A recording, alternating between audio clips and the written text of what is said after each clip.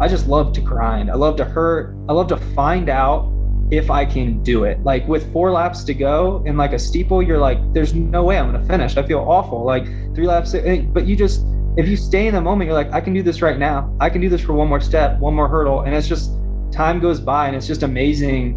Like the things you can figure out about yourself. And I just love finding out where I can go and how much I can hurt and where that next line is. I'm going to put myself out there more the next race, and just keep going and just keep finding out. Hello, podcast world. Welcome to episode 42 of Run Chats with Ron Runs NYC.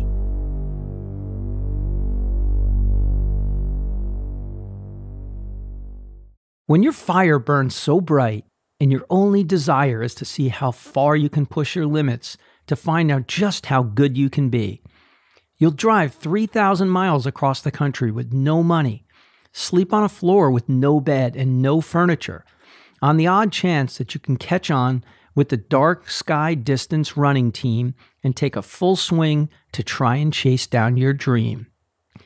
Against all odds, after not racing for 1,061 days due to chronic Achilles issues, Brandon Dowdy lined up under the lights at Icon Stadium at the Trials of Miles racing meet and rocked an 8:29 steeple PR, placed third, and punched his ticket to the Olympic trials in Eugene.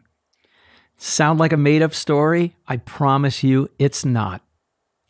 Topics covered: injuries, self-belief, mindset, depression, alcohol, therapy, meditation, gratitude, coaching philosophy, love of the grind, and the quest to find out how good he can be. For anyone that's ever thought about giving up on your dream, please take a listen and share this powerful convo. Follow Brandon's journey and maybe even hire him as a coach. Hope you all enjoyed this convo as much as we did, so let's dive on in.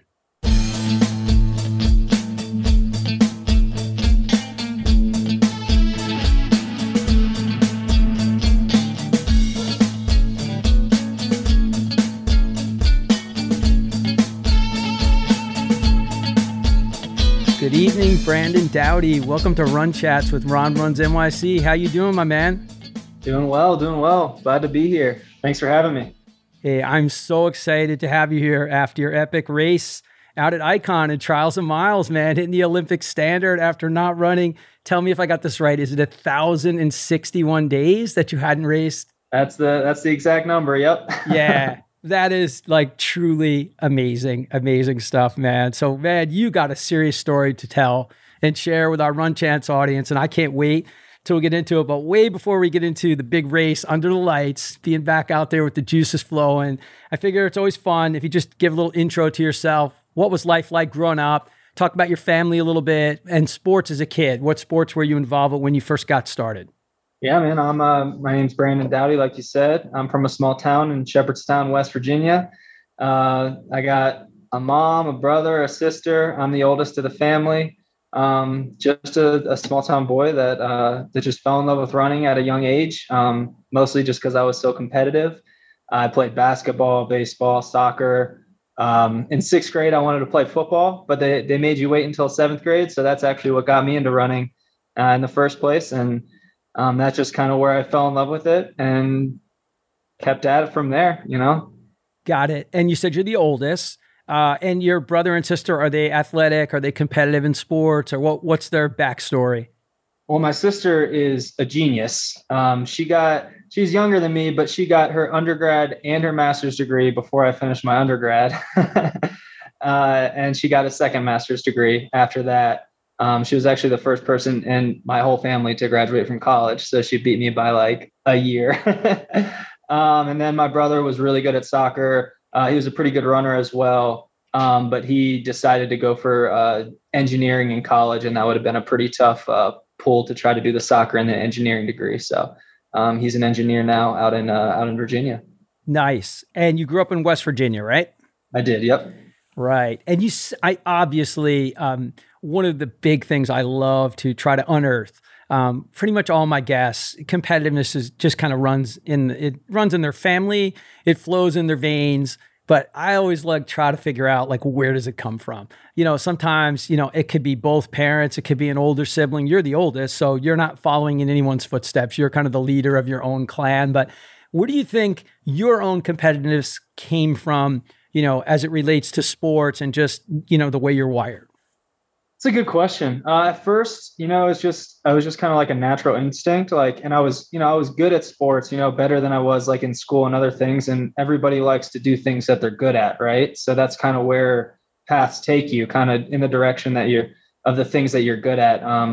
And I'm just a really competitive guy, whether it's like a Monopoly board game, or like we're playing shuffleboard, like at a bar or something, I just like to compete. It's not even always about winning for me. And at this point, I think my competitiveness just comes from the fact that I just want to find out how good I can be. I have this like unrealistic belief that I can make it to this crazy high level in the sport. And I want to find out if that's accurate. And injuries to kind of stop me for a while, but it's starting to come together a little bit. And I just don't want to have regrets like this. I'm only in this body once, when I'm 40, 50, I can do whatever I want. And right now I'm just finding out how good I can be and enjoying every second of it. Well, it's a great outlook, particularly for somebody young.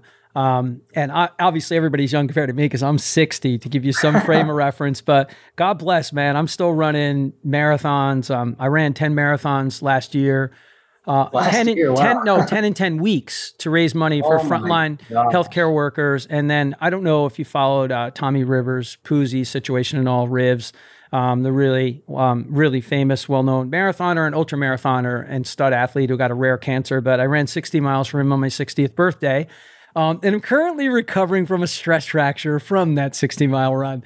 So I'm joining you on the sidelines, although it can't even compare with what you've been through. So I know personally for 30 years of running, racing, and I was a college baseball player. So you have the other sports before you like locked in and running and found out that was like really what did it for you and what you were best at and what brought you like the true fulfillment. But I think, being injured for the first time in 30 years. And of course I've had muscle, tendon, ligament things. You skip a week, 2 weeks. You can't race. You can't be at your best. And I'm not running at your level. I'm not pro. I'm not Under Armour, but I've run some really quality times. I'm age group ranked as a masters runner, and I can get into any race in the world and all that good stuff.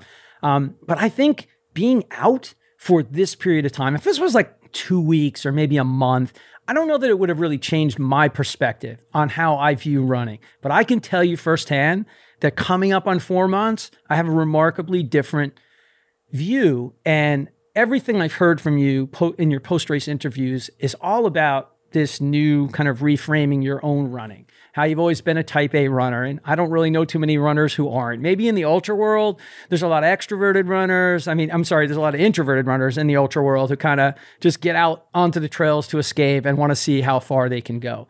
But in your case, you're so young and had these injuries happen to you. Me, I'm like, my whole experience with running will never, ever be the same.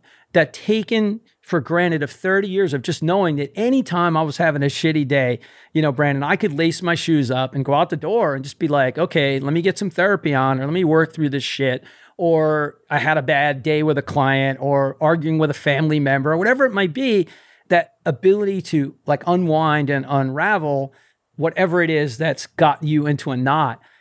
For 3 months, nearly 4 months, to have it taken away is amazing. You're trying to make a living. It couldn't be more different, but it's in a way, it's still really very similar because you realize the gratitude that you're talking about. Like, I can't even begin to tell you what I would feel like. I would feel like I was floating to heaven if I could actually just go run 3 miles right now, forget about 20 miles or a pace, but just to have that gift taken from you. Talk to me about what that's been like, because it was really 2 years, right? And 2 surgeries, right? It was 5 years of off and on running. And then when I was running, it was very intense pain. It was bad pain. Even it had been 3 years since I raced, but that 2018 USA championships where I raced, I hadn't run on land going into that race for 6 weeks. I was on the Ultra G. I didn't do any hurdle work. I didn't do anything. And I managed to make the final, but I was not healthy and nowhere near it. I remember there's a thunderstorm that year and we had to warm up twice. And I was just distraught that I had to go for another 10-minute run before the race because I had tears running down my face just from pain. I'm not like sad. It just hurts so bad that it just triggers, the tear ducts. And so I'm just, like you said, just to go out for like a 3-mile run, I think I just appreciate it so much more than, especially like you said, people my age. Cause I've just been through a lot in this sport, and a lot of it is because of what I was doing to my body beforehand. I was trying to run 120-mile weeks, crush on the track twice a week, lift 250 pounds, like squatting. Like I'm just trying to do way too much. And I think that's an issue with a lot of professional runners, because they don't believe in their talent. They think that it was only dedication that got them there. So more is always better. More is what got me here. And that's kind of when the injuries for me just kind of started to spiral. And even after the first surgery, I tried to come back too fast, and it was kind of botched, and I kind of tried to come back too fast. So I had to run through the surgery again, the Haglund's deformity on my right Achilles, the following year. And that's kind of when I was like, I just kind of need to just rethink the way that I'm doing this. Like, it's not a lucrative sport. I do it because I love it. So I need to start acting like I love it, and anything that you try to do for a living can turn into too much of a job. Like, I don't want to go run today because I have to run today. Right. Even though that's been my dream my whole life, is to be a pro runner. So just kind of stepping back and realizing what I have and where I'm at, and just appreciating it and just being in the moment. And it's super simple. It's not easy, but it's just a super, super simple mindset. Well, I think it sets you up for success. And having been through, 2 surgeries, now, was it the same Achilles both times that was operated on, or it was? Okay. So is it right side or left side? Right side. Right side. Right. And I'm just curious, for people who don't know, I know you're a steeplechaser, and I know you made the Olympic standard, and for the first time running in 1,061 days, which is totally insane. My son ran some steeple in high school, not often, just a couple of meets, they would throw them in, and it was just without a doubt the most intense, insane, wild ride watching them run around the track. Obviously the water jump is just like epic beyond belief. And sometimes the kids would wipe out and take a gainer. And it's just the energy of that track and field, if it had more of it. And obviously you're in it, you're running that event. I can't think of an event that is more taxing, more exhausting, beats the body up more. And I wonder, do other athletes in steeple have issues with Achilles? Is it something that could potentially hit them more? Absolutely. I mean, it's a much more difficult event just because there's way more pounding. The hurdling is just so hard on your body. Yeah, I mean, even the water jump right now, I can't push off of the water jump off of my left foot. I can't land on my right Achilles because the way that the incline is, I can't it would be too much on my Achilles. So I had to make sure in that race that I hit every single one off my right foot every single time, or else I wouldn't have been able to keep running. But yeah, I love the steeple. I just love to grind. I love to hurt. I love to find out if I can do it. Like with 4 laps to go in like a steeple, you're like, there's no way I'm going to finish. I feel awful. Like 3 laps, but if you stay in the moment, you're like, I can do this right now. I can do this for one more step, one more hurdle. And it's just, time goes by, and it's just amazing.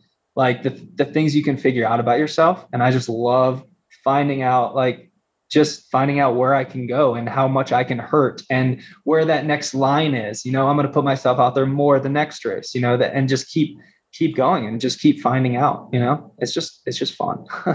Yeah. I mean, that is just so awesome. And I can't even imagine the technical aspect of that, making sure that you're approaching and hitting the water jump on the correct foot. So, hitting it, take it off on the right foot, landing on the left foot, obviously, right? I got that right. Because the right side's the bad side, but you can't land on the right side. So although it's hitting on the top of the water barrier, that's nowhere near as much pain as it would be for the impact to truly land. But that's crazy. But that's the exciting part though, because I still kind of have one hand tied behind my back, and I've got the Olympic trial standard. So what else could I do? That's the fun part. You just get to keep finding out. My Achilles is still healing, and it's just going to get better over this next month before the trials. So it's just fun.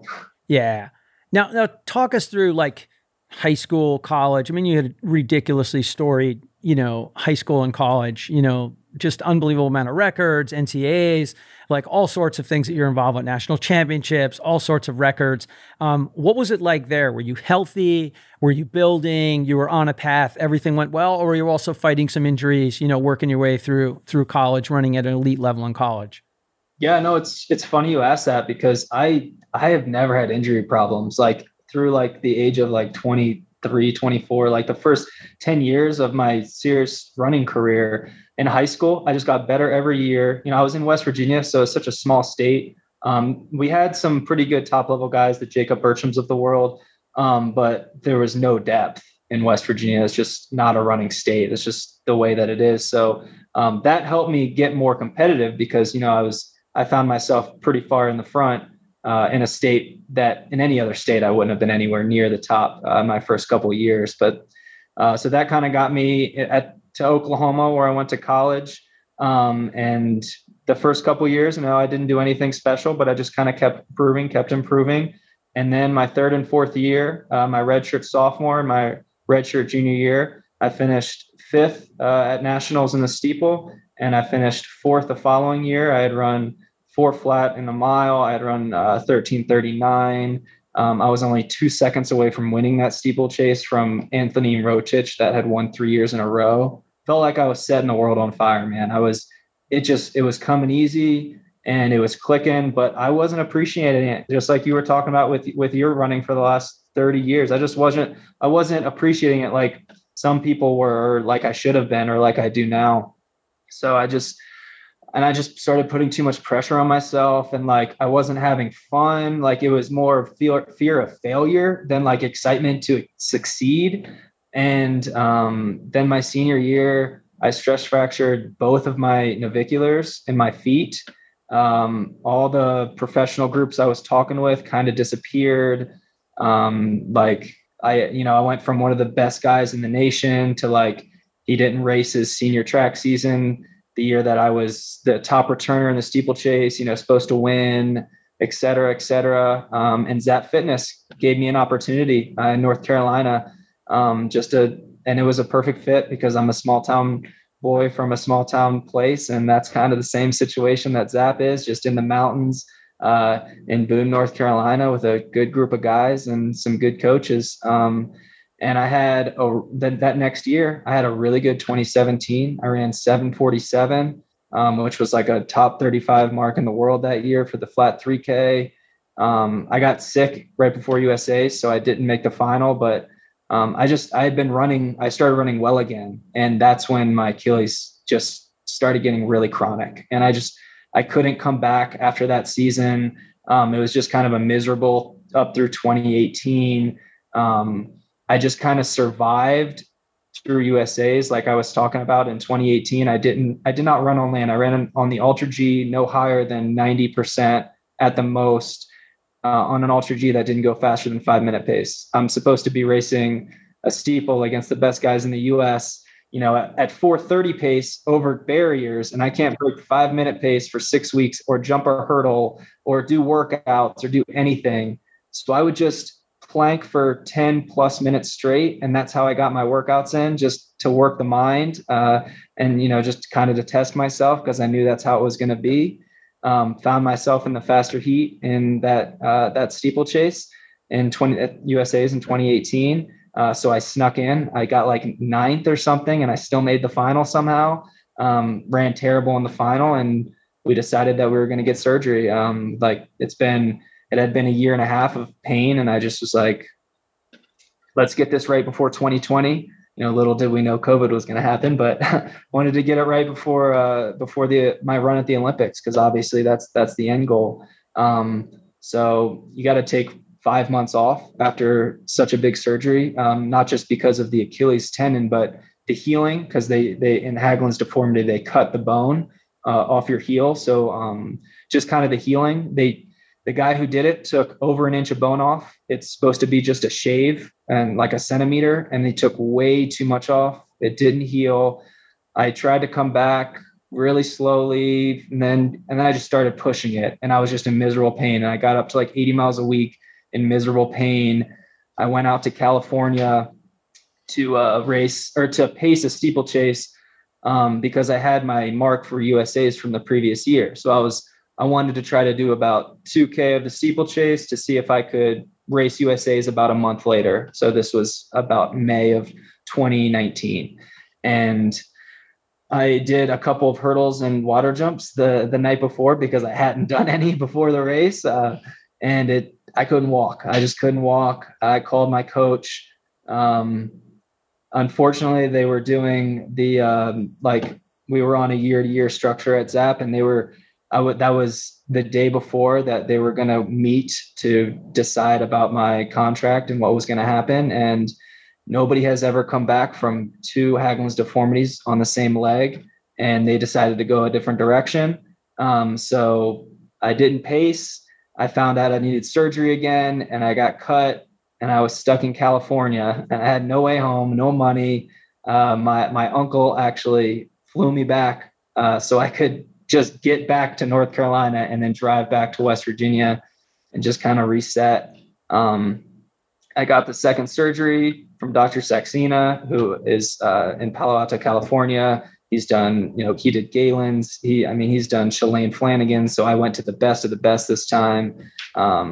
And had to take another 5+ months off, and then decided to move to Flagstaff because I heard Dark Sky Distance was starting a team, and I heard there was a chance I could possibly get on it. So I drove 3,000 miles across the country just because my former teammate, Pat Casey, was running for Dark Sky. He was like, I think we can get you on the team. Stephen Haas, the coach, gave me an opportunity. And the last 2 years, I've been healthy. I've been training my butt off and just been in Flagstaff. And I finally got to show my fitness this weekend. That's pretty much the last decade in a nutshell, I suppose. That's a lot to unpack, my man. That is some crazy. No, do not apologize, man. The more stuff to unpack, the more fun. I don't even know if I can pull this all back, but I'm going to try. Just absolute madness. Trapped in Cali. They're not going to renew you, of course. Totally understandable. I'm sure there's no ill will on either side. I'm sure they're thrilled. I guarantee you that they're thrilled for you that you just crushed it in your race and you hit the standard. No, they both coaches reached out. They've been nothing but great to me when I was on the team, when I wasn't on the team. There was no hard feelings on either side. It's a business at the end of the day, and it was a business decision. Yeah. And so kudos to your uncle. He stepped up. He got you home, man. We love your uncle right off the bat, Uncle man. Bruce. Uncle Bruce, shout out Uncle Bruce. You're in the show, man. We'll put it in the show notes. Uncle Bruce joins the show.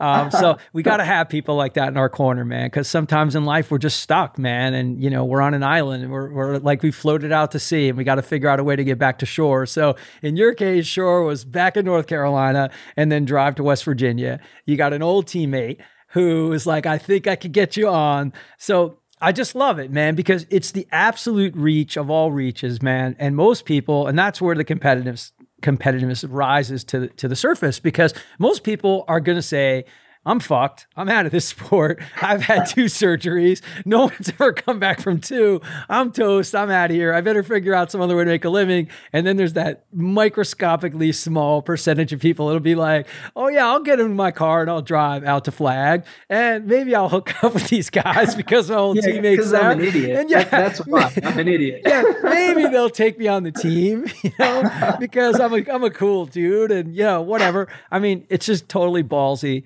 I love it. You got to take big risks in life sometimes to get rewarded. And, sometimes you're going to fail. Sometimes you're going to take your life savings and you're going to start your company and go the entrepreneurial way. And you're going to get wiped out by COVID or 1,000 other things that happen to people in this year that will be written about for centuries. There'll be more books written about this period of time in our lives and how people went into the darkest of holes and just couldn't recover, and financially and business, segments wiped out.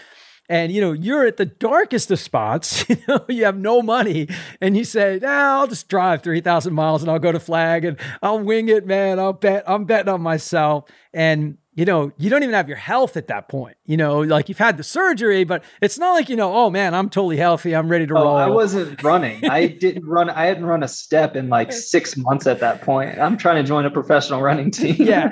Well, I mean, it makes sense to me. I mean, I totally get it. I mean, 100%. I'm going, load up the car. I'm going 3,000 miles. I'm making my move. I'm doing it. So at this point, who in your circle of friends, running friends, old college teammates, who is not trying to talk you off the ledge and go, dude, you've lost your shit, like hang them up, like, or who's like in that inner circle saying, I'm with you, bro. I got you. I feel you. Keep going the course. Like where does it come down? Like where was it split? Honestly, I mean, it was more of just like, I would never do that, but I respect the hell out of you for doing that. That was more of the attitude. It was not, it wasn't like, I believe in you, you can do it. My mom, family, girlfriend, you get that from those really close people, but it was more like, nobody was like, you're an idiot. Like they might've been thinking it. I might've been thinking it, but nobody said it to me. And they might've said it behind my back. But, exactly. But that's all right. Man, that's just how it goes. And yeah, they were just more like, I respect you for going for it. Like go give it a run. Like I said, my goal at the end of my career, it's not to make an Olympic team or to run an American record or to like, whatever. It is to not have any regrets. Like, I don't want to be that guy that tries to live through his kid or like is always talking about what if I could have done this. I was this good, but it didn't, I want to be like, I found out exactly how good I can be. And now I can just relax and enjoy the rest of my life because I don't have any regrets. That's kind of where my head was at then, and it's where it's at now. And it's been good for me. Just put me in a really good headspace. It's fantastic. And I'm stoked that you have that vision and you're betting on yourself. You believe in yourself, but more importantly, you can't leave things in life on the table. It never ends well, and you will spend the rest of your life looking back, just like you said. And as somebody who's 60, I know a lot more about looking back, but I got to tell you something. I never look back at the big swings I took. Never. If anything, I look at them now and go, man, that was crazy as fuck. I can't believe I did that. Oh my God, I can't believe I actually did that. That's great. And for the epic fails on those huge swings, they're the things that make me smile the widest, the broadest, and they make me laugh out loud, or I share the stories with my son or other friends and like, dude, that was awesome. But you could have failed. It could have been miserable. It could have been a car wreck. But you know what? Story isn't finished. It's nowhere near finished, but it could have been finished if you just closed the chapter and said, you know what? It's not going to work out. Man, I've had all these hardships. My body's not holding up. Or maybe the steeple isn't for me. Maybe I'll go back. You ran a 4 flat mile. Maybe you're like, hey, man, I'm going to go sub 4. I'm going to focus on something else. You've run some really fast 3Ks. So, kudos for, recognizing that because that will also transfer over into your coaching business as well. And those are good lessons, that you've learned yourself firsthand, but that you can impart and share with other runners. Because it doesn't matter if the people you're coaching want to go to the Boston Marathon, like this shirt, or they want to finish an ultra marathon, a 50-mile distance or something. They just want to prove to themselves they could run that far. Or maybe they want to do an Ironman triathlon. It doesn't matter. You as a coach, me as a coach, anyone as a coach, you can coach somebody to do anything because most of it is right up here. Most of it is like, okay, why do you want to do this? Why are you chasing this? What are your reasons? And what is it going to do for you if you actually can accomplish this? Because that's really, when you strip all the rest of it away, you said it earlier, you weren't happy with your own experiences. You're running crazy fast times, but you weren't fulfilled. You weren't feeling good about it. And then if you have one bad workout or something else goes wrong, it's like, man, this isn't going the way I want. And I think your experience of, being down for so long, it just makes you appreciate running or any other sport. You could be a swimmer, man. You could be, Mark Spitz in the pool winning like 9,000 gold medals, or now we have Michael Phelps because I'm like ancient. So I don't even know if you know who Mark Spitz is. You probably don't. But yeah, I'm kidding, man. But you know where I'm going, because there isn't a sport. It doesn't matter. There's an athlete out there. We're all fighting to stay healthy, to be at our peak, to be at our best, to run in a trials or to get to the actual games. And as you said with COVID, the whole thing blew up anyway. Going over there, it blew up, got skipped out for another year. And in this case, it helped you, you know? And yeah, so that's the thing, that where I'm at right now, everything's gold. Everything's a win. Like, it's all bonus right now. I couldn't have never made a team last year. So everything's just bonus for me. Everybody else is looking at it like, oh, I was in such good shape last year. Like, I could have made this team. Like, I ran this fast. I'm on bonus time right now. So and it's a win-win. Cause like you said, if I strike out, like, I don't just have stories, but it also builds character. Like, and at the end of the day, who you are is the most important thing, and who you are to the people around you. And and on the other side, I could make a team. So, like, it's a win-win. I can't lose here. So, I mean, just having that kind of attitude, and it's not like the last 2 years have just been smooth sailing. I mean, I've had really bad workouts. I've had race workouts where I haven't finished, where my Achilles blew up on me. Like, I mean, my Achilles still isn't 100%, and it's been 5 years. I mean, it's not just like things started clicking and everything fell into place and the rest is history. I mean, Tuesday before Friday, I didn't finish my workout. I just decided to call it. I was like, I'm not feeling great. I got a race on Friday. I'm just gonna rest, whatever, recover. And look at what happened on Friday. I ran awesome, better than I could have expected. So you just never know, and you can't dwell in the moment when it's everything's not happening the way you expected or wanted or planned. It's just find a way to enjoy where you're at. Like, there's always a way to enjoy it, no matter how tough something is or what's going on. And that's just kind of where I've been. Yeah. And truth be told, on that Tuesday, if you hadn't been through what you had, most people, particularly most hardcore runners, they're not going to back off on that workout. They're going to go the other way. They're going to double down, because what's in our heads? We have to nail our last hard workout. We got to nail our last long run before a marathon, with marathon pace miles at the end and fast finish. Like, whatever the hell is dialed up, whether we write the script ourselves or we're getting it from a really high level coach, like, we live and die with these fucking workouts. And that's a problem. It's a problem because, the oldest expression in the world is listen to your body. Nobody listens to their body. You know who listens to their body? When I tell you what's good for you. Okay. Hey, man, listen, Brandon, I think, man, with everything that's happened to you, I think let's just back off a little. We'll be good. Me, if it's me, I'll be like, no way, man. I'm doubling down. I'm doing extra. I'm doing more. And that's where we make mistakes. So, man, kudos, man. You're learning, man. You're still a young guy, but you're learning, because if you'd have pushed that, you may not have even had a decent race on Friday, let alone making the standard. So you learn some valuable stuff here, but I want to learn a little more about your time in Flagstaff, because obviously you were totally broken at that point. I mean, you get in the car, you drive out there. Like, how did that all come together? You end up in Flagstaff. How did you get with the team? How did that work out? How did it come to be? So what I ended up doing, my girlfriend flew out to West Virginia, and we actually made a whole trip out of it. Mostly because I wasn't going to be able to afford gas, so I needed somebody to get me there. So we just packed up my Jeep, and packed up a tent and some sleeping bags, and we hit 10 national parks, and we just went up and down all around. We hit like 30 states. I mean, it was just an awesome trip. 3 weeks. Dropped her off in California, where she lived at the time. And then what ended up happening is another one of my teammates at Zap got cut like 3 weeks after me, because he raced the Chicago Marathon, and his new contract was kind of based on if he ran fast enough, he'd get to stay for another year, et cetera, whatever. So he didn't run well, and he drove straight to Flagstaff. So he actually beat me there, because we were going to be roommates. So he got an apartment for us. And then I just, ordered a bunch of credit cards so I could pay for rent, and just put it all on that. And we just moved in together, where we were already roommates back at Zap. So it worked out really well. We were literally right next door to Pat Casey.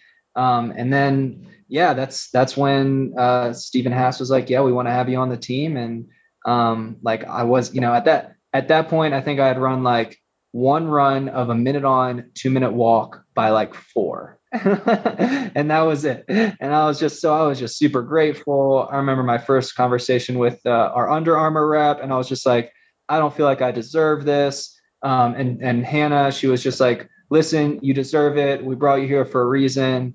And, I'm just glad I'm finally able, after 2 years, to give back a little bit, and to show that, like, I've been working for it, and I didn't take it for granted. not a lot of people get second chances, and I got a second chance. And like, as much as I'm enjoying it, that doesn't mean I'm not working my butt off. Like it's a little bit of balance. It's a little bit of both. So I just love, this is not doubling down. We're like way past doubling down now. We're like quadrupling down. It's like an all-in Vegas bet, man. It's like all the chips on the roulette wheel going red or black. I just love it, man. And I think if more people are willing to bet on themselves in life, and this has nothing to do with running. Half the time in my conversations on the show, we digress way off of running, because anything we talk about that's running related, it's habit, it's discipline, it's consistency, it's showing up, it's being gritty, it's being tough, it's grinding. I mean, it's all the attributes you talk about.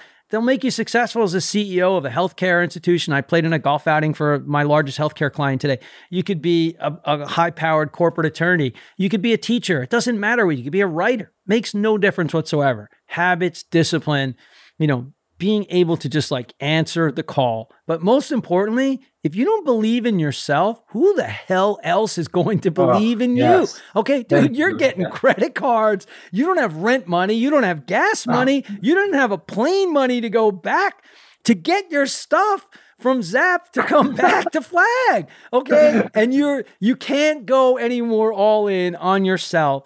And if people listening to my show, man, if you take anything out of this episode, and we didn't even get to any of the good stuff yet, man. This is all just like the backstory, baby. Said the half of it. I didn't have a bed for the first 3 months I was in Flagstaff. I slept on the floor for the first 3 months I was in Flagstaff.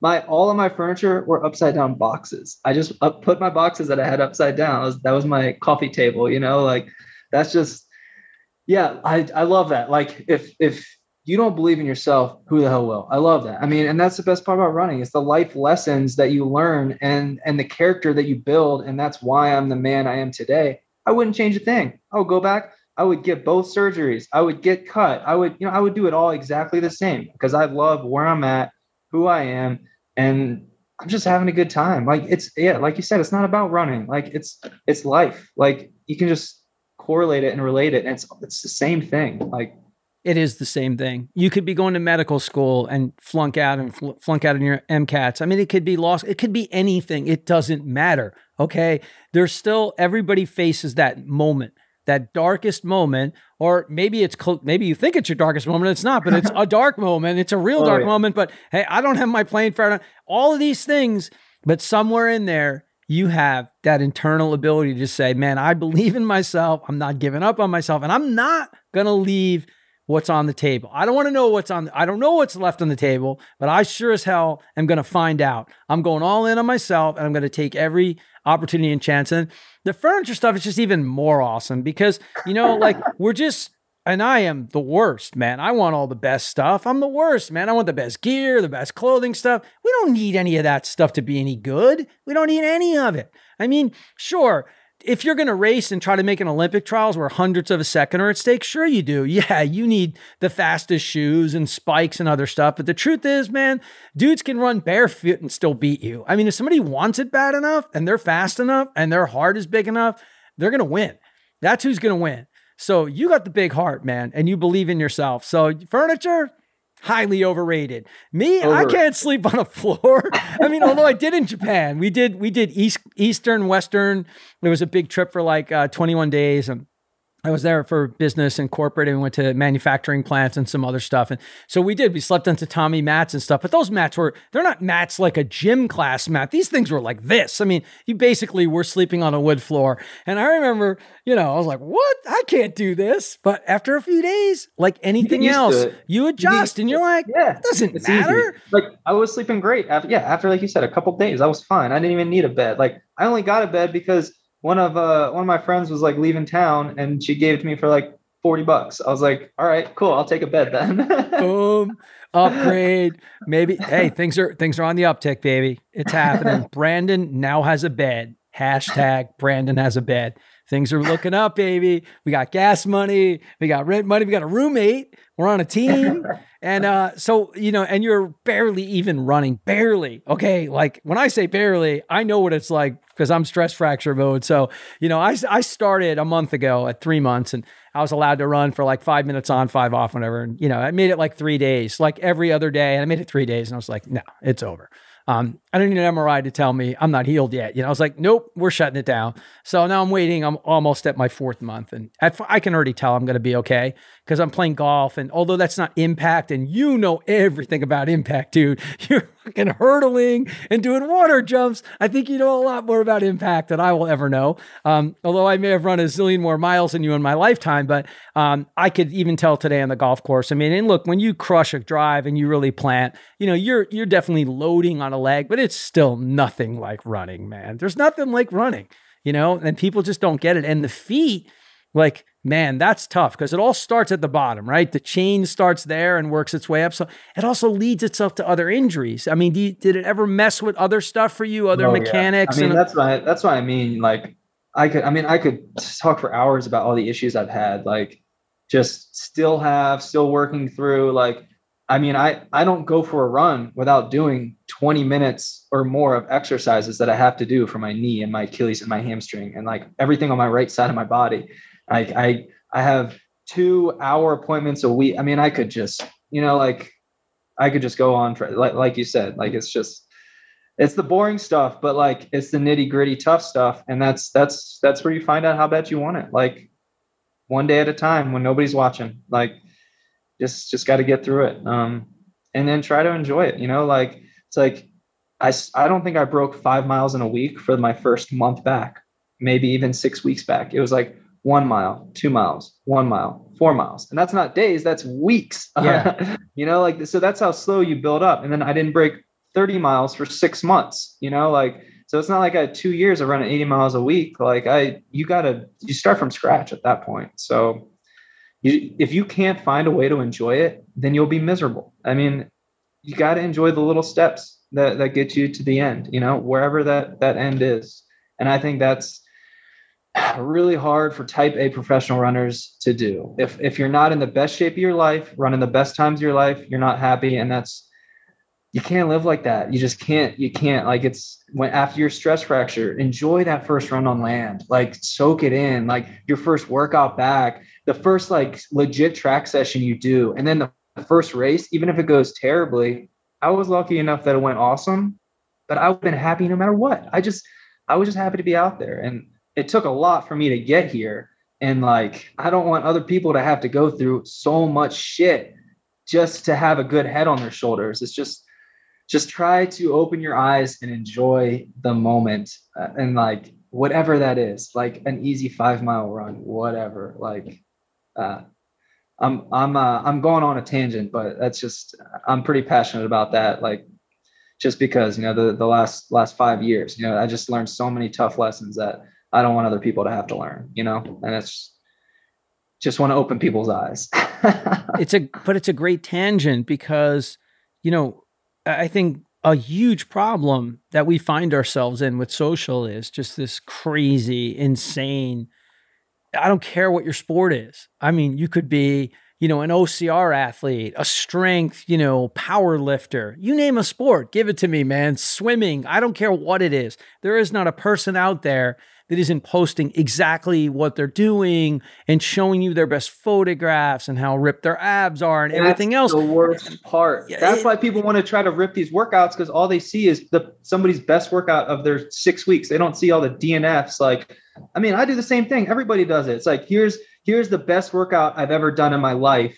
And then somebody that you're racing against that weekend looks at it and it's like, well, now I got to do that. Right. And it's so hard in today's world. It's so hard with Instagram and everything. Like, as good as technology is, like, it's a double-edged sword. You got to be careful. It is. And I'll give you a fun story, which you'll either relate to or you won't. But so we have Strava, we have Instagram, we have Facebook. We just have every single, workout tool in the world. Coaches can upload workouts to XYZ program and shit's available. Whether it's on Garmin or Coros, whatever watch you're wearing, it's all out there. I have a really good friend. She's won the JFK 50 miler. She was one place behind Sarah Hall in the Boston Marathon. She ran 2:36 in the heat. The last year Boston was official, which was 2019. I mean, she's won UTMB over in Europe. I mean, she's a stud. She used to come top 5 in Ironman triathlons when she did those. Now she's had 2 kids and she's more focused on marathons and ultras. And she's like, dude, No one's ever going to see my workouts ever. They're not going on Strava. They're not going anywhere. I know my workouts and you know them because I share them with you. Nobody's going to see that I ran 23 miles on the treadmill and I started cut downs at 6-minute pace and worked my way down to 520. You know that and I know that. If you ever tell anyone, I'll kick your ass. And trust me, nobody watches this, she will kick my ass. Yeah. Oh no. She's supposed to be my first guest of the podcast. She was actually supposed to be my co-host. So the whole idea of this show, you'll either love or not love this, but the whole idea of the show is when you go out for a run with your buddy, man or female or group, your college buddies, anybody's, what goes on when you talk about in the run, it's sanked, man. You don't talk about it. It's like the confessional. You talk about anything, man. You talk about your coaches, your teachers, your wives, your girlfriends, whatever. And, it's certainly not all glowing stuff, but a lot of it can be awesome, or family members or bullshit that's going on with work. But man, what you talk about out there, it's all safe, man. It's all sacrosanct. And when you come back, it's all like, no one's ever going to know about it again. That conversation's over. It's all safe. And you sure as hell ain't sharing it with anybody. And you ain't writing about it on no Instagram post. It's just like you air it all out, man. You get your dirty laundry out there, but also the really good stuff, man. Somebody's pregnant. Somebody's going to have a baby. Somebody got promoted. And that was kind of the whole idea of the show. Those kind of just totally uncluttered conversations, man, like unfiltered, just like raw conversations about life, man. Shit we're struggling with, stuff that like you've gone through. That's like, you need a long run to break it all down. You can't run for like 30 minutes and get to it. Maybe you can get to some of it, but you're not going to get past the surface level. And past the surface level, that's where all the gold is. And people can relate. People don't realize so many people go through hell, and you don't realize you can relate.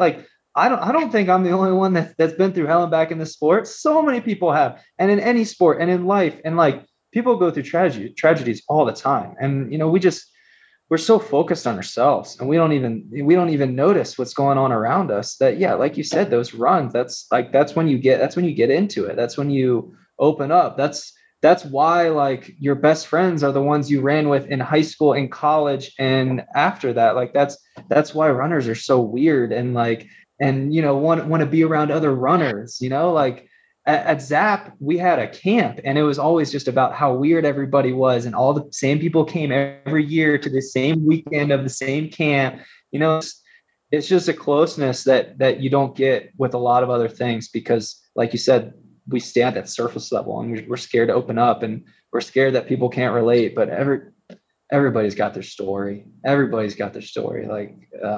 It's true. But the competitive sharing and looking at what other people do that run the mile or run the half marathon or run the steeple, I mean, that is a double-edged sword and it's dangerous territory because, you got to focus on, someone's writing your workouts, obviously, but you're also coaching other athletes that you work with. So, you got to put a lot of thought into that. Where is somebody at right now? Are they coming back from surgeries like you? Are they coming back from a stress fracture like me? Are they peaking and really on the way up? And there's some really big race that's coming up. What's kind of in play? What's at stake? And, you kind of take that all into account. But man, we all got to get past that. Looking at what this person, it's not healthy, man. It's not healthy at all. And it's only going to lead to behavior that's going to land you either injured or unhappy or unfulfilled. Yeah. And outside of running, it's just going to make you act like a different person. And you're not going to be able to be yourself, right? Just generally in life. And, you don't love the person that's staring back you in the mirror, you put all these filters on your face for Instagram, you can take it down any road and it's the same thing, it's not just running. Absolutely. So let's talk a little bit about, obviously this opportunity with Under Armour is huge. And so it was Stephen Haas kind of who gave you the opportunity. Were there other coaches too? Because I know you had some other coaches that you had spoken to me about before we came on who kind of had an impact. High school, college, who are coaches that really, had an impact and shaped you working with you with your in your athletic career? Yeah. So I actually have been extremely blessed with coaches. I can take it all the way back to middle school. My middle school coach was awesome. And he could just teach lessons in running. And he was just a great coach, Coach Morgan. And then my high school coach, Scott Biola, he was fantastic. And at the time, you don't even realize how good they are at what they're doing. you're having fun with your friends. Like you just want to play ultimate frisbee. You're not, you just like, let's get practice over with. But like the things we were doing, it was high quality. Like, and it's not like too much. I wasn't the kid running 70, 80, 90 miles a week in high school and then burnt out. You know, it was like 30, 40 miles, enough to get better and quality work, you know, and then in college, Jason Dunn, one of the best coaches I've ever had. He's fantastic. And he coached at Stanford, Kentucky, Oklahoma, Virginia, Arizona State. I mean, he's been everywhere and everybody loves him. And then now Stephen Hassan, Shayla Houlihan. I mean, I've just been so blessed. Like, and Zap, Peter Ray, Ryan Warrenberg. I mean, all of them, all the coaches I've had, they've been fantastic. And a lot of times they come from different angles. And I think that's really important. Because sometimes, you know, every like Olympic cycle or 5 years or something, you kind of need to switch it up, so it doesn't get stale, you know. So I think I've been super blessed with that, and just lucky to have had the journey that I've had with the not just coaches but the people that they were, you know. Like I'm still close with all of them, you know. So it's just really cool. Yeah, I think there's a lot in there too, and you obviously bet on yourself. We've been talking about that a lot, you know, how much you double down, bet on yourself, you know, took every risk there was to continue to see what you can be. And as I said, the story's far from over. It is, you know, maybe we're like halfway through this book. Maybe we're even less. We don't know. Or maybe we're towards the end. There's no way to know at this point. I mean, as far as the running element of your life, I mean, running's going to be part of your life forever. There's no question about that. Whether you become like a huge mentor, the way some of these coaches were to you, with a specific athlete or groups of athletes, or maybe even coach collegiately or something like that. Who knows where that's going to go after you take your biggest swings and you take this thing as far as you can with your own running, as you should. And it's going to be super exciting to follow that along and see where it plays out. But I think what I always like to know too is, were they just great, like technically, you know, that they didn't push you too hard? You talked about mileage, you know, so when you were younger and you were kind of growing into yourself, so they didn't try to break you, which is what the mistake almost so many coaches make. Oh my God, I have Mary Kane here. I have this athlete. Let me just crank their mileage up and let me see if I can break them so that they can set some records in high school. And as you said, be toast, be fried, and just say, I don't ever want to run another step in my life. So, do you think they believed in you as much as was it more like what the recipe was, like the workouts, the style, or was it more like they really believed in you and that really came through? Like, or was it a combination of like all of it? it was. So I mean, just good human beings, first of all, which I just get along with so much, you know. Like I just love that, and just technically just good coaches, but nobody believes in me like I believe in me. It's ridiculous. Like I'm not a cocky person and I don't talk about it a lot, but man, I mean, if there was a line like right now for who's going to make the Olympic team, I'm putting all I have on myself. And I haven't run anywhere near, like, I think I'm sitting 10th in the US right now in 2021. Like I'm nowhere near that, like top 3 right now, but it's weird, and I'm lucky to just naturally have this, because I know so many people struggle with that. But yeah, I mean, Jason Dunn, I remember we had a workout one time. I was super stoked afterwards. It was like 6x800, 205 down to 159. So, you know, you break 2 in practice, you're excited. That's just generally how it goes, especially as, you know, like a 21, 22-year-old kid. And I remember I finished and I was all pumped, and he comes up to me. He's like, not bad. And he's just like, but Chris Derrick did when he was coaching at Stanford, and just ripped all the times off. And I'm just like, well, okay, I guess my workout sucked. Thanks, coach. You know, like, I mean, so it was less about how much they believed in me, because I didn't need that. I just believe in myself. Like every time I step on the line, like no matter how many times I failed. So it was more just, you know, technically good coaches, sound coaches, and just good human beings. Yeah. I think it's great. I just really, that really is something I just love to explore. And I love to like peel the onion back on that, because it depends on who we are. And a lot of the runners that I have on this show, not saying they're not strong mentally like you, maybe, but that's just not their main strength. I mean, we all have certain attributes and it all mashes up together. Right. And then at the end of it all, we form this kind of entity as a runner. And it's okay, who's got the fast twitch and slow twitch, but who's got the strongest mindset and who has this, who has the ability to grind and be able to push through pain at like a next level thing like Pre could. Like you take all these characteristics together. So the fact that you believe so much in yourself, you don't need your coach to do that. Other athletes need that a lot. Okay. And so if I'm going to direct somebody or recommend somebody, I'm going to know, okay, this athlete right here needs a coach who's going to be as much a cheerleader or be like, Brand, I got you, man. You're going to do this, man. Like you're 10th right now, but you're going to be podium. It's going to happen. You don't need that. You don't need the speech. You don't need, we're on the path. You don't need any of that, man. You just need. But I've also got my shortcomings, like we all have our strengths and weaknesses. So yeah, like the people that need that belief, like maybe they're just like crazy strong and healthy and just can't get injured and just grind out training super, that it could be anything, but yeah, we've all got our strengths and weaknesses. And like, I like that. You got to find the coach that meshes with like their strengths, pick up your weaknesses and your strengths pick up their weaknesses. Like, and it's a relationship, just like marriage, just like anything, a friendship. 100%. I know, you had basically like 2 years where you literally were almost not running at all. And I know you had some dark times in there. And I just love getting runners to share, when they're in those kind of spots, what worked for you, because this is no easy solution, especially not on top of it forming during COVID and other things. So what were some things that you were able to do that just kind of help you? Because I know it's changed you as a person on the other side of it. What were some things that helped you when you hit maybe like your darkest point and like how you kind of started to turn that around and what you did that helped you get on this path?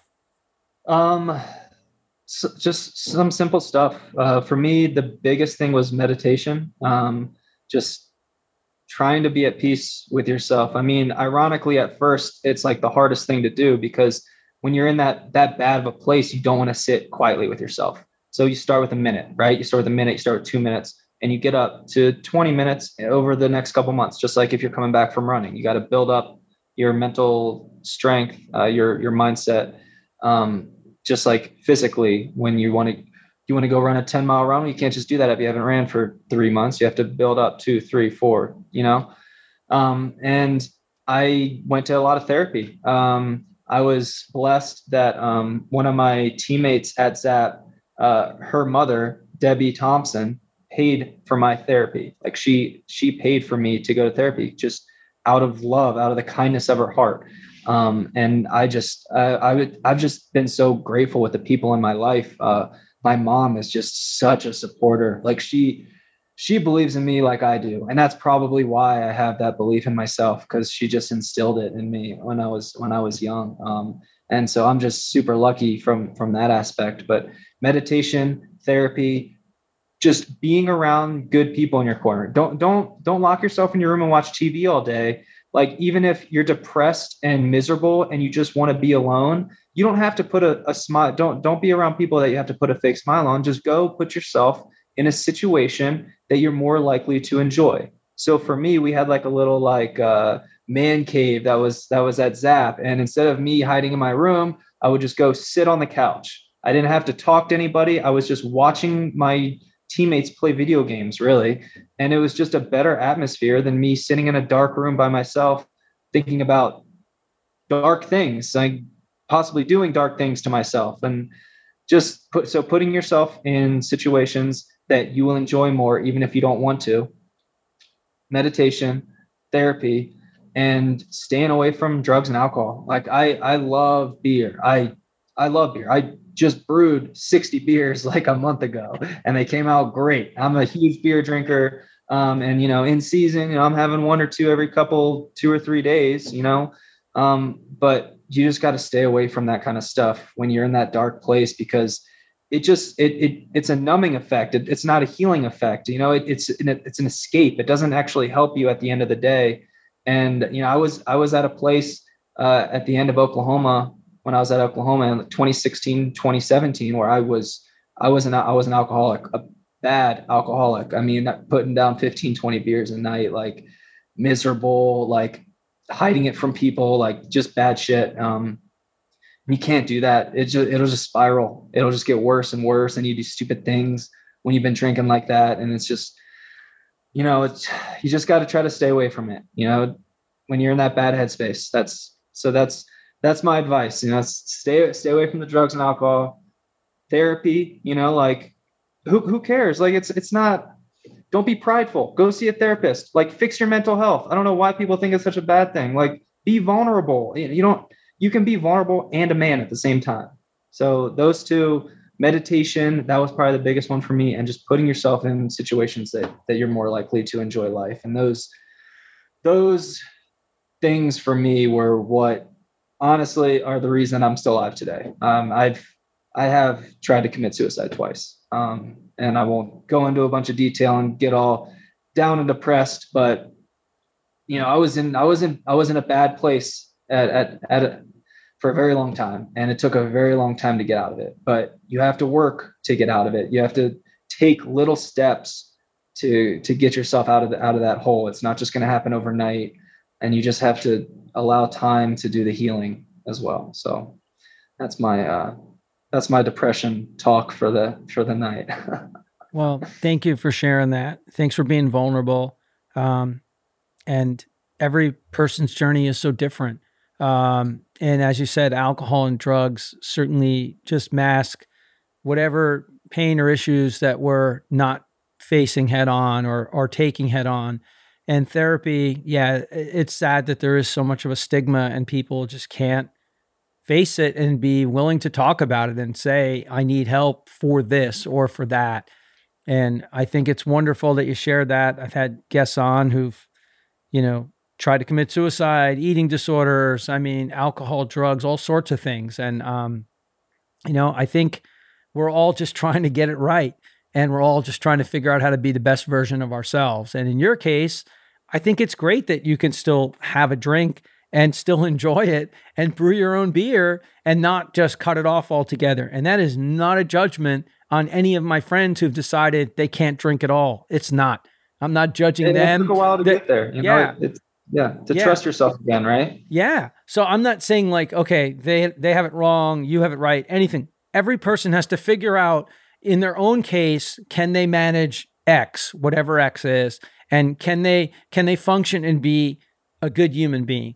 And, I know what I hear from you, and, there's just a lot of gratitude and, like the ability to want to thank people for helping you in your own journey in every step of it. And so it's wonderful, that you shared the mom who paid that. We'll give her a shout out in the show as well, because man, in life, we can't make it on our own. I think as humans, we're programmed to want to help other people. We want to hold a door for someone. We want to help somebody through a tough time. We want to do the heavy lifting if they can't, but we are awful. We are goddamn awful at saying, holy shit, Brandon, I'm in a fucking dark place. I need help. I'm fucked up right now. I can't get it right. And you're not a therapist. You're not going to fix them, but you're going to be like, okay, man, listen, thanks for sharing that with me. Maybe then you talk to that mom who then says, I'm going to work with you and I'm not going to charge you. So, we're just not good at asking for help. And we need to be more aware of that. So these are the things I just hope that in these episodes, there's just so much in here. And we didn't even get to the good stuff yet, man, which we will. But we don't get to the good stuff in life. We don't ever get to be the best version of ourselves if we can't conquer our demons. And there isn't a person on this earth, I don't care who you're talking about, the most successful person to the poorest person who may be the happiest person in the world, who doesn't care about what anyone else thinks, who doesn't care what anyone else is doing. They just want to serve other people, or they're happy internally, whether they pray every day or they meditate, whatever, because it's not about material things or something else. So I appreciate you sharing. And I know there's a lot of people that listen to my show who've been through an awful lot of hardship and difficult times. And every time somebody shares, it's just a good thing. We all get better for it. No, you're exactly right. It's funny you said demons, because one of my best friends, when we were at Zap, he's like, I'm gonna write a book. Just Joe Stillen is his name. He's like, I'm gonna write a book, and I'm gonna do a chapter on each teammate that that I've been on the team with, and he told me my chapter was just going to be called Demons because I have so many demons. And I've gotten rid of so many of them. But I don't just wake up in the morning now and I'm all happy go lucky and enjoying everything, and now everything's hunky dory. I got to meditate every day. I got to get my mind right. I've got to reset myself. And there's days when I'm like, I don't want to run today. And I'm like, you know what? 2 years ago, I would have killed for a pain-free run. You just got to remind yourself, the work never ends, and it's just, yeah, everybody's got their demons. Everybody's got their demons, and you just got to ask for help. Like, people want to help. You just have to ask. They can't help you if they don't know. There's so much there, and it's so true. And, when someone listens to all of the great stuff from this episode, it could be just those words. Sure, they care about you making the Olympic trial standard. Of course they're going to care. They care that you've overcome 2 major surgeries and that you were flat broke and you didn't give a shit and said, I'm going to make my way out to Flagstaff and I'm going to try to find my way onto this team because you continue to bet on yourself. You believe in yourself. It's not cocky at all. I'll give you that 1,000%. We've never met in our entire lives. And I know it isn't cockiness. If somebody thinks that everybody has a right to their opinion, but you can believe in yourself with every fiber of every ounce of your being, and it doesn't mean you're cocky, okay? It just means that that's how you are. And, maybe it is from your mom, always being there and, being in your corner and all that and supporting you, and it's good stuff. So, these are great things. They're great things for people to listen to and hear because, man, if there's ever been a year in life when we have been challenged in every possible way. Should we get a vaccine? Should we not get a vaccine? Should we wear a mask? Should we not wear a mask? Political issues, just all sorts of challenges, being locked up. And human nature, man, we need to be outside. We need to be in the sun. We need to be moving, okay? And even if we're injured and we can't run, well, we can still go out and walk our dogs. We can still, go on a walk, go on a trail, get outside and get fresh air. And, all of these things have just taken a toll, on us in this particular year, man, for sure. And for me, the irony of that is I was miserable for like the 3 years leading into that. And then the last 2 years, while everybody else is starting to struggle, my life has thrived. I've been so happy. Everything is going right for me. So if the reason I talk about that dark stuff, if one person gets something from that, me saying that some of that stuff is embarrassing for me. That's tough to say, but if one person, if that keeps one person from doing something really stupid or gets one person to ask for help, then it was worth it. And that's why we're talking about it, right? That's why we're talking about it. And like you said, a lot of people are struggling and I'm doing so well right now. And I'm just so happy and grateful. And I hope I just want to give back a little, and I hope that can help one person, that's why we're talking about it. That's exactly why we're talking about it. And it does help a person because the beauty of the show, and it's not just how many downloads or all the other stuff, it's the comments, man. It's the people who reach out to me and tell me, man, that long run, that episode was so great. And I love this part about XYZ. And there's nothing in the world that could make me happier than somebody talking about one specific episode in one specific moment that caught them. It made them feel something really profound, and it made them really think about something in their own situation beyond how fast can they run quarters and, how much intervals should they have and what kind of fuel do they need for their marathon? Yeah, because the shallow stuff. Yeah. Look, there's a billion podcasts where you could go on and ask her, oh, wait, how many miles a week are you running? Okay.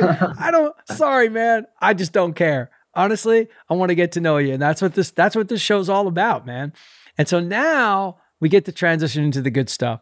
And every bit we've talked about is good. Highs, lows, everywhere in between is good. But, I want you to take us out to Icahn Stadium.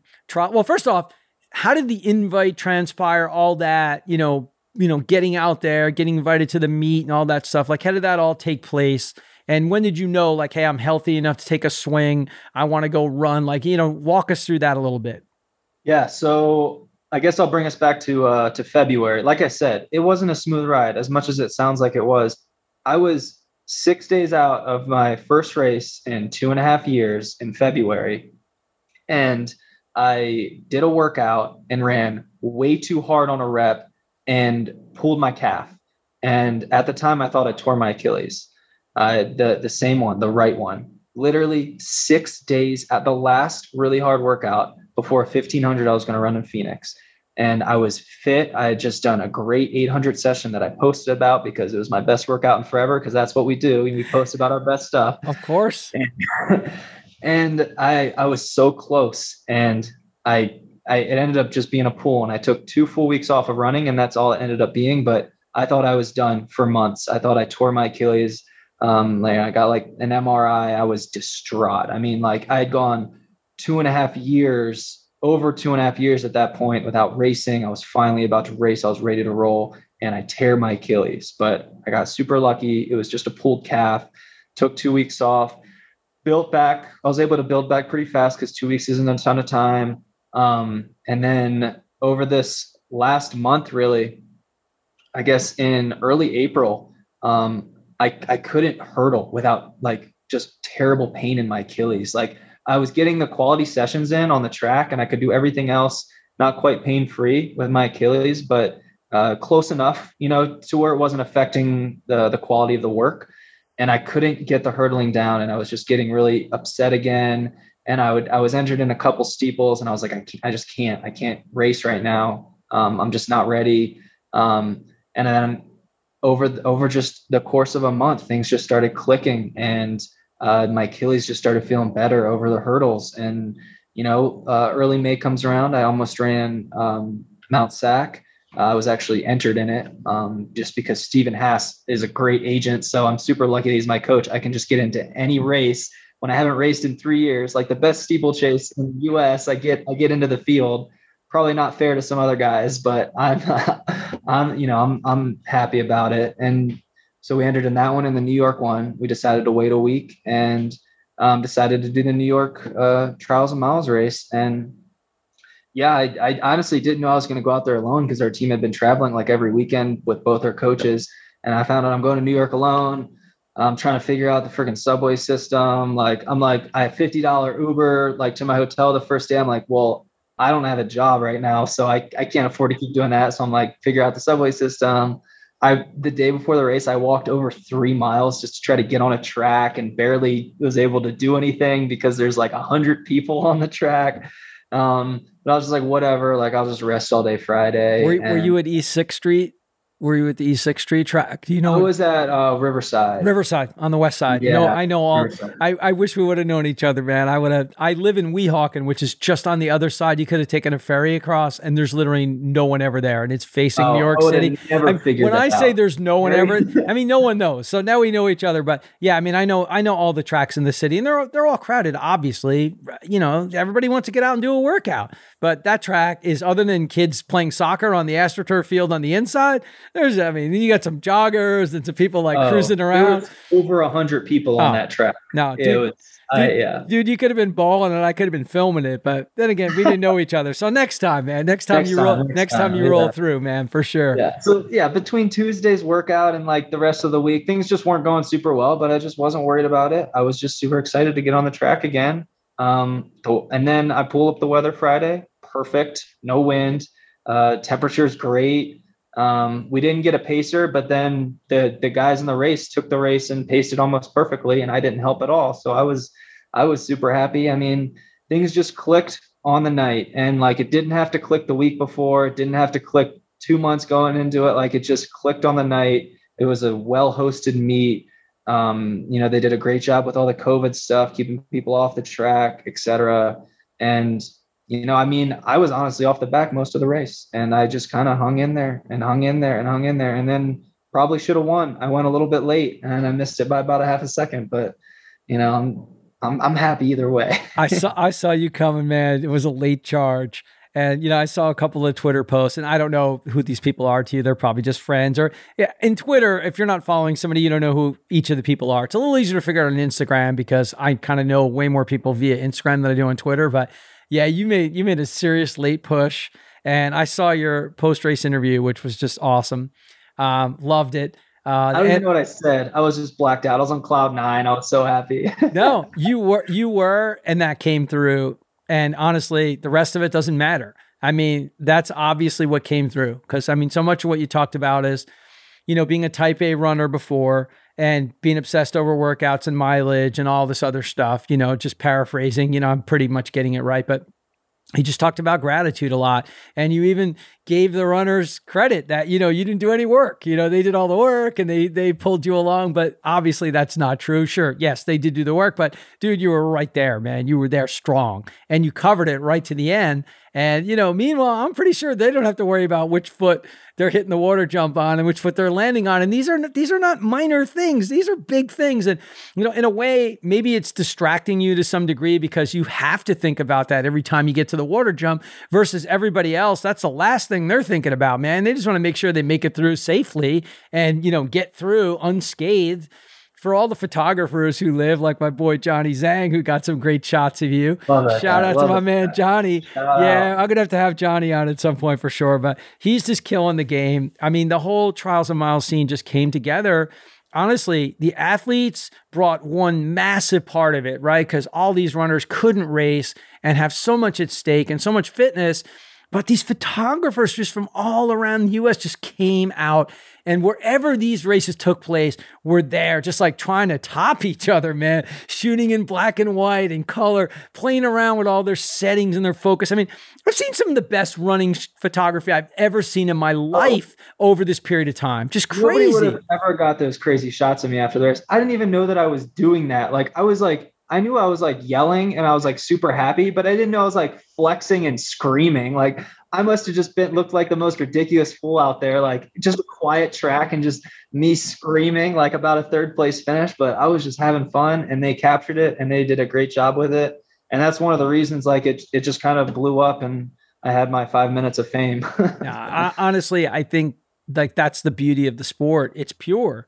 And what this sport is, if I've ever learned anything about it, is everybody likes the underdog and everybody likes someone who's making a comeback. And that's true, man, whether it's a Rocky film or anything else, man, it's like, man, you've been through hell and back and then hell and back. And you're right. Others are and others have, and maybe in other sports too.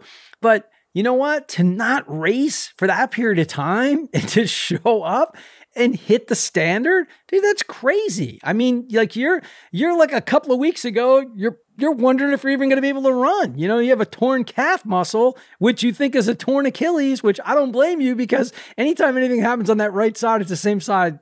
All runners are the same. You could be 30, 20, or 60. It's like, oh no, it's that again. It's like the emoji eyes go and it's like, uh-oh, it happened again. And I mean, you've had two. So wow. I mean, for it to be just the calf muscle, obviously, and for you to come through it and to get out there. I mean, tell us like, what was the juice like? Because I've run at Icon. My son's run at Icon. I've been to a lot of meets there. What was the juice like for the race? Because the Trials of Miles have done a really good job promoting this, getting people on the track, doing interviews. Like, what was the juice like for the event? So good. So good. And then Allie she has her On the Run podcast. Yes. She was a fantastic interviewer afterwards. Like a lot of times it's not always the best interviewer in track and field. And she was fantastic.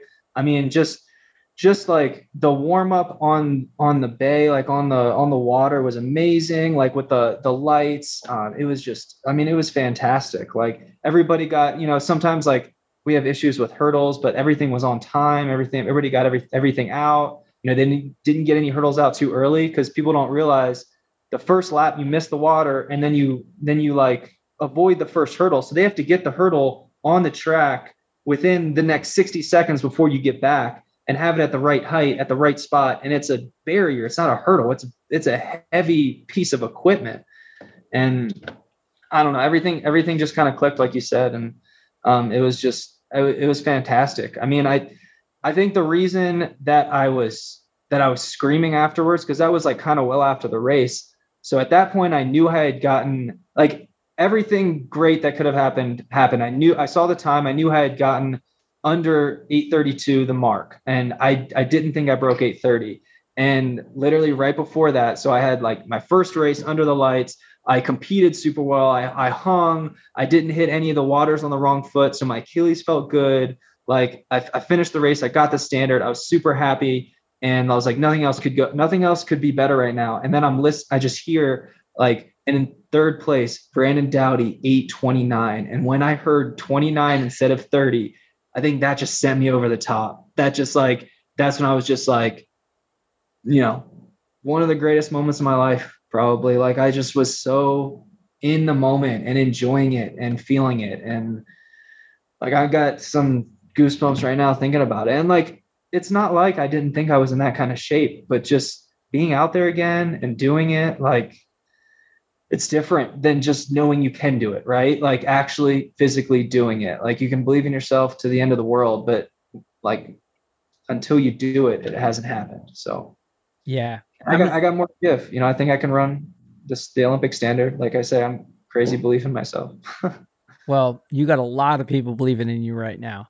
And you know what? The emotion and energy, that's just going to bring more people in your corner, man. I mean, you should be, man, you should be fired up. You should be yelling and screaming. I mean, Jesus, you haven't even been able to run in almost 3 years in a race, and to get out there and lace them up and have it all come together and then run a PR on top of it. It's your PR. It's not like it's, this is not like, 5-10 seconds off your PR. It's a freaking PR on top of it. And it's the Olympic standard and you're building. So hopefully your Achilles is going to get more tolerable, right? Hopefully it's just going to continue to get better. I mean, I don't know that it's ever going to be like perfect or 100%. You may have to always manage the water jumps that way, but you know what? Being technical in that sport is everything anyway. Man, if your technique isn't good, I mean, sure, your fitness level has to be crazy, but if your technique isn't good, you're not going to win. You know that. I mean, so your technique and how you approach and how you land and all that stuff, man, what a beautiful sport to watch, man. It's beautiful. It's my favorite, man. It's my favorite. Of course, my son ran it in high school, so it's got to be my favorite, but it's awesome. It's different. It's a different kind of pain. I won't say it's worse, but it's different. It's a different kind of pain than any other race. It hits you hard and fast. And like, you just feel like you can't get over the hurdles. And I just kind of love being able to, one step at a time. And the water jumps, there's only 7 of them. And the first 3, you're not really that tired. So it's really just focusing 4 times and just making sure like, yeah, I can't just like zone out and be like grind to the finish line, but it's just, I just got to make sure I hit it right. And eventually it'll just start coming naturally. Probably, my legs will automatically do that to protect the Achilles. So it's crazy. The speed that you guys are running, it's crazy. Like, so, 4:13, 1500s or 4:13 and a half. It's insane. It's insane with no water barriers and no hurdles. It's insanely fast. And to add that other element of complexity on top of the fact of your injuries and the surgery at all, it's really crazy. So it's super cool. And it's exciting as hell. And you got time, man. Now you got time to keep building. So what's the best part? There's no pressure now. Yeah. Like honestly, the trials final, the thing about the steeple is it's probably going to go under 822 anyway. Like if you're top 3, you're going to be under 822. So I'm not super worried about getting the standard, the Olympic standard. I'll probably try to go for it once, but I'll probably run a 1500, try to get another PR and just, like you said, just kind of build, get my mileage back up a little bit, get some tough workouts in and recover my Achilles and be ready to go in a month. That's when it's going down in a month, right? Yep. And how sick is the new Hayward? Oh, the pictures. I mean, I obviously haven't been there yet, but the pictures look fantastic. And I've always run super, super well at Hayward, so I'm so glad it's there. Both my 4th and 5th place finishes at NCAAs were there. And then, yeah, I'm excited. Yeah, it looks awesome. They put a lot of money and time and effort into it. And, it's Tracktown USA, as they call it. So, yeah. Yeah, I've seen some photography. Again, they've upped their levels. It's next level madness. The shooting that's going on, from the handful of meets or whatever that are taking place out there, it's just crazy. I mean, the sight lines are amazing. I mean, the place looks just remarkable. And, they've managed to maintain, some feel of what the old, architecture and building was like and the history and all that. So what an opportunity for you to go back and somewhere where you've run really well. So how awesome is that, man? Yeah. And like I said, I'm on bonus time now. It's all bonus from here on out. So I'm just going to enjoy it. I feel like I got less pressure on me than anybody else and more belief in myself than anybody else. So like only time will tell, but I'm excited. Well, those 2 things are going to play in your favor for sure. They're going to help. And obviously staying healthy. Don't kill yourself.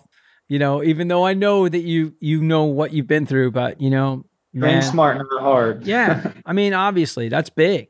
And you know, you've learned that lesson, man, because way too many people have just crushed themselves right before it goes down. And then, you know, they don't have what it takes on Try race to day. prove it in the workout and you leave it in the workout, right? So yeah, absolutely. Yeah. And look what you were able to do here without even being in a race. So, you know, you have it up here, you know, you have it here, you know, you just got to be healthy and take your big swing. And, you know, if you get it, great. If not, you left nothing on the table, man, which is super awesome, man. And I know people are going to be like jacked to follow what's going on. You're going to have a big following. Your numbers are going to go way up. And we can't let you go out of here without talking about your own coaching too. Cause I know you're building, you got your Appreciate coach, that you got your coaching business going, and we want to help you out with that. So, you know, we'll put in the show notes, you know, a link to your website, all of the other stuff. So talk a little about your coaching philosophy, because I just absolutely loved it. First off, the Harry Potter thing was like, yep, I'm in. Oh yeah, happy, hungry, healthy. I'm all in, man. He's chasing the snitch, and I'm like, I'm down, I'm in. That's it. So so what you're talking about, people that haven't been on my website, it's just the front page. My philosophy is very simple, just like the way I live my life. Happy, hungry, healthy equals success. So I just have like a little GIF for the hungry one of Harry Potter chasing the snitch down. But if you're happy, if you're enjoying life, and I know that that's not always a given, but that if you're hungry, if you want it, if you're passionate about it, and if you're healthy, if you're training smart and you're not trying to overdo it, and you've got a good base, a good block, and you've been consistent, that is what creates success in the sport. You can get away with 2 out of 3 a lot of the time, but having all 3 is very important. And that's my goal as a coach. So anything that I can do to develop that and help my athletes, sometimes it's like talking to them about tough things they're going through in life. Like I've done that countless times. I won't name names, but sometimes that's the job of a coach. It's because it's a relationship. And everything is obviously individualized. I have 3 plans, $50, $75, and $100 a month. And honestly, I've been kind of blowing up these last couple of days, so I'm going to have to bump that up. I'll probably take like 2 or 3 more people at that price, but I'm going to have to bump it up. But with that said, the goal is to get like t-shirts out there, jerseys, make a community out of it. You know, like just like we were talking about, runners are weird and different and want to be around other runners. So like creating like a message board, like these are just all things that I'd like to do once I get, you know, in the 30 range of athletes. But yeah, I'm a very, very simple coach. I like effort over paces, and I have like a very specific workout key to make sure, because a coach to athlete relationship can be tough online. So I have like a color coded effort key to show. I'll tell you what color you're supposed to do the effort at. You tell me what it was, and then it doesn't always match, and we adjust going forward. It's just simple coaching. And I think just the fact that I've run at such a high level, I know what it takes to be good, to run at almost any of the levels of my athletes. And yeah, it's called DART, Dowdy's American Running Team. Super simple. And yeah, I'm sure we'll link the website, but I appreciate the plug. Yeah, we got you on the link to the website. And do you have an IG page for your coaching yet, or no? No, I don't. But a link to the website's also in my Instagram. So, okay. Yeah. Okay. And, you know, you could down the road, as you build it out, you could always get a private Facebook group for your athletes or other stuff like that. This way you can do some group stuff. Because, I mean, Zoom is, if I've learned anything during the pandemic, because these shows were all face-to-face, and I'm a face-to-face guy, man. I just love being in the room with people, and I love seeing people's reactions and expressions, and that directs the next question, or how we're going to continue something, or maybe go even further on a subject. And I didn't think I could do this via Zoom, and man, was I proven wrong, because Zoom is, you know, yeah, you're out in Flag and I'm here in New Jersey, but we're still like in the same room, if you will. So I could tell you firsthand, for coaching, you know, with your personality and your experience and the lessons you've learned from your own coaches, and you've had real key relationships with your coaches all the way back to middle school, which is so rare. So incredibly rare. So you got a lot of lessons you've learned that you can impart and share. But man, I would definitely tell you, man, do some group or one-on-one via Zoom, because, that's like next level. And, charge more, don't charge less. And I'm just sharing that with you personally, because you know what, man, you're an elite athlete, you're a pro athlete, and you're going to put a lot of skin in the game for athletes. So, don't worry about charging less than somebody else. Charge a little bit more, but just give, maybe like a weekly or a monthly, chat with people or some stuff like that. So I'd love to. I do have a weekly, for like the $100 plan, a weekly nutrition tip and a running tip. And I've gotten so much praise on that. I actually have people that are paying me just to send them those tips every week. And I don't even coach them, like $50 a month just to get those tips. So just like personal things that I've learned. And I just kind of break it down like to categories in different months and then subcategories each week. But yeah, so that's something that I do as well. That's great. That's fantastic. And, on the networking side, try to use your connections, like I know, for you, you're probably using different modalities of therapy. You might be doing dry needling or acupuncture, or maybe it's deep tissue, but I mean, come on, man, you're in Flag, man. It's a connection of athletes out there, some of the best in the world, from marathon runners, track runners, all different, sports and the highest level competitive stuff, boulders like that. Try to tap into that community. And, even if they're not physically able to treat somebody, I'm sure they can help or, share best practices on things that you can maybe like roll in and do some added value stuff with for your coaching. Thank you. I appreciate that. No, that I do need to start, doing that kind of stuff, and, the creating the Facebook groups and whatnot. And no, I appreciate the tip. I'm excited for what's to come. I've only had the business for, like I said, about 1.5 or 2 years. And it's growing pretty big. And I think the more success I have as an athlete, the more traffic I'll get. And then the more things like that I can do, and the jerseys I can add, and just the little more fun things that really make running and community of running fun. Cool. Well, listen, if you're coming back east for anything, New York, New Jersey, even Philly, Boston, that whole kind of East Coast corridor, let me know. We'll try to put some sort of clinic or something fun together. We'll do a live show. We'll get some people. We'll do a group run. We'll bring some people together. We'll talk about what you've been up to, what's going on, and then just, connect them with your coaching and try to bring you some more people, man. Appreciate that, man. Appreciate that. Yeah. Hey, man. Fun. Absolutely, man. Always good times. In-person stuff is the best. IRL, man. In real life, man. We got to get back to it, man. Because, man, we can't be doing shit virtual for the rest of our lives, man. We got to go mask-free, in person, man, and just bring the juice, man. Bring the energy. So listen, you shared so many awesome things. I know it's going to inspire tons of people hearing your story, hearing what you've been through.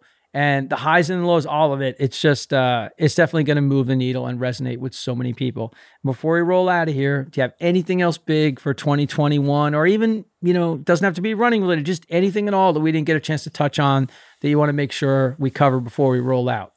I think we pretty much hit everything. Yeah, we've been chatting for a while, but it's been a good time, and I'm really pumped you had me on, man. Well, I couldn't appreciate it more, man, especially coming off your race and so close to it, and getting a chance to share those awesome moments with you and everything has just been super, super fun. So I appreciate you, and thank you so much for coming on and sharing it all with the Run Chats audience. We appreciate it, man. Thanks, Tron. All right, man, as we close out every show, we always tell all the runners to keep lacing them up, keep getting out the door, and always remember to stay in the fight. Wow. Brandon Dowdy, thank you for bringing your remarkable story to Run Chats. What a blessing it was to be part of this conversation, man. I can't tell you all, and I hope you are all feeling the same way, stoked to be sitting on the couch when the Olympic trials take place in Eugene in less than a month, I think around a month's time. I hope you're all going to be as fired up as me with a huge bowl of popcorn and a couple of cold ones, cheering your heads off for Brandon and having the Run Chats fan behind him, supporting him, because man, what a remarkable story to overcome so many physical injury challenges, to be in such a dark and difficult place, that all of those things, how that impacted his mindset and his well-being and his mental health, and to have the courage to tackle that, to get therapy, to work on meditation and his mindset and his daily practice to get himself healthy in a time, ironically, when most of the rest of the world was starting to spin the other way with COVID, where people were going into dark places. So it's just such an inspiring story. And I feel super blessed to have this podcast and have the opportunity to talk with guests like Brandon, because every time I hear a story like this, it just fires me up so much more. And I hope it has the same effect on all of you and for anybody out there that's thinking about giving up their big dream in life. And it doesn't have to be running related, man. Give this episode a listen and give yourself another chance, maybe 2 more chances, 3 more chances, because Lord knows sometimes good things can happen when you just keep grinding and you stay in the fight.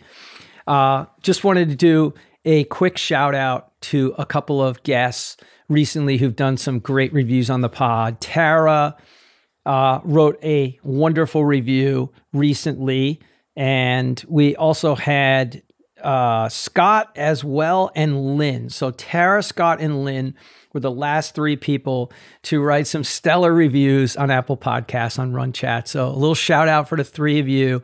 And I promise I'm going to try to shout out everybody. If I know the iTunes username, sometimes I just can't decipher it based on what your name is when you log in. So listen, people, we're rolling.